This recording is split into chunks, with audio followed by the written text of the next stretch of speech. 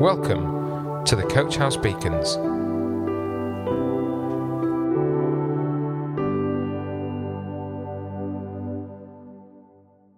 Hello, my name is Stephen, and I'm doing today's Coach House Beacon. On Christian TV shows, I've sometimes seen short street interviews in which passers-by in shopping centres have been asked if they believe anything that is written in the Bible. Almost all the time, the interviewees responded negatively, and their conclusions are that the Bible is a lot of tosh. I suspect, though, that their answers are tosh, because when probed a little deeper, they seem never to have read the Bible. I suspect that they have an anti-God bias and are therefore prejudiced. This morning I watched an interview on YouTube in which Dr. Jordan Peterson, a Canadian clinical psychologist, was talking about the rise of neo-Marxism in the West and the dangers thereof. It was an interesting interview. One was left with the impression that capitalism, along with freedom of speech and thought, were the antidote for neo-Marxism. I can agree with the latter two things, but I felt that the sufferings that can be inflicted on people by unbridled capitalism should have been addressed too. This brings me to the Bible and its rationality. In Leviticus chapter 18, there is a list of forbidden sexual relationships, which, if they were followed today, would do much to end sexual abuse. Prostitution, today euphemized as the sex industry, is described as a source of evil in Leviticus chapter 19.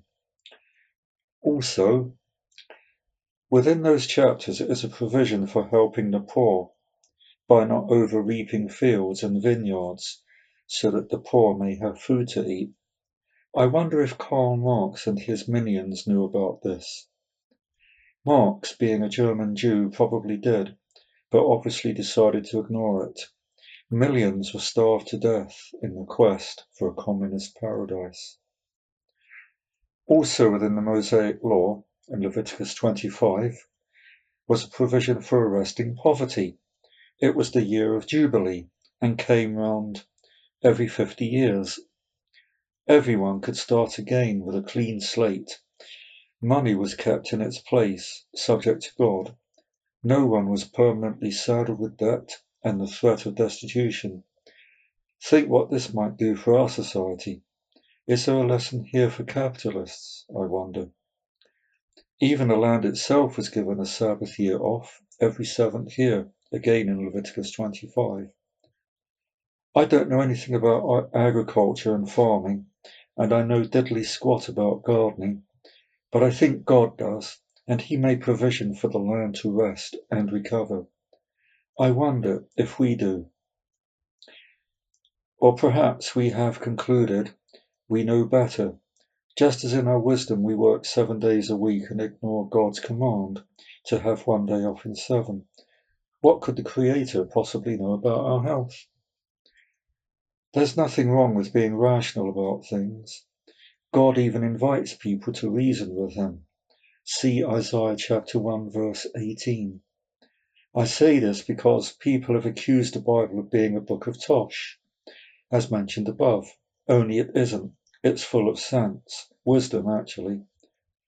To be a Christian doesn't mean you have to assassinate your brains, and there is something called sanctified common sense. It's quite rational to believe that dead people don't come back to life. I'm not talking about medical resuscitations of people who have been clinically dead for a few minutes because of heart attacks, etc. I know that medical science can do this to a point, but we all know that people who have been dead for hours and days and weeks and longer don't tend to rise and rejoin the living. That's an absolute fact. By the way, zombies don't really exist. John, in his Gospel, tells us that on one occasion, Jesus raised a man from death who was in his grave and decaying.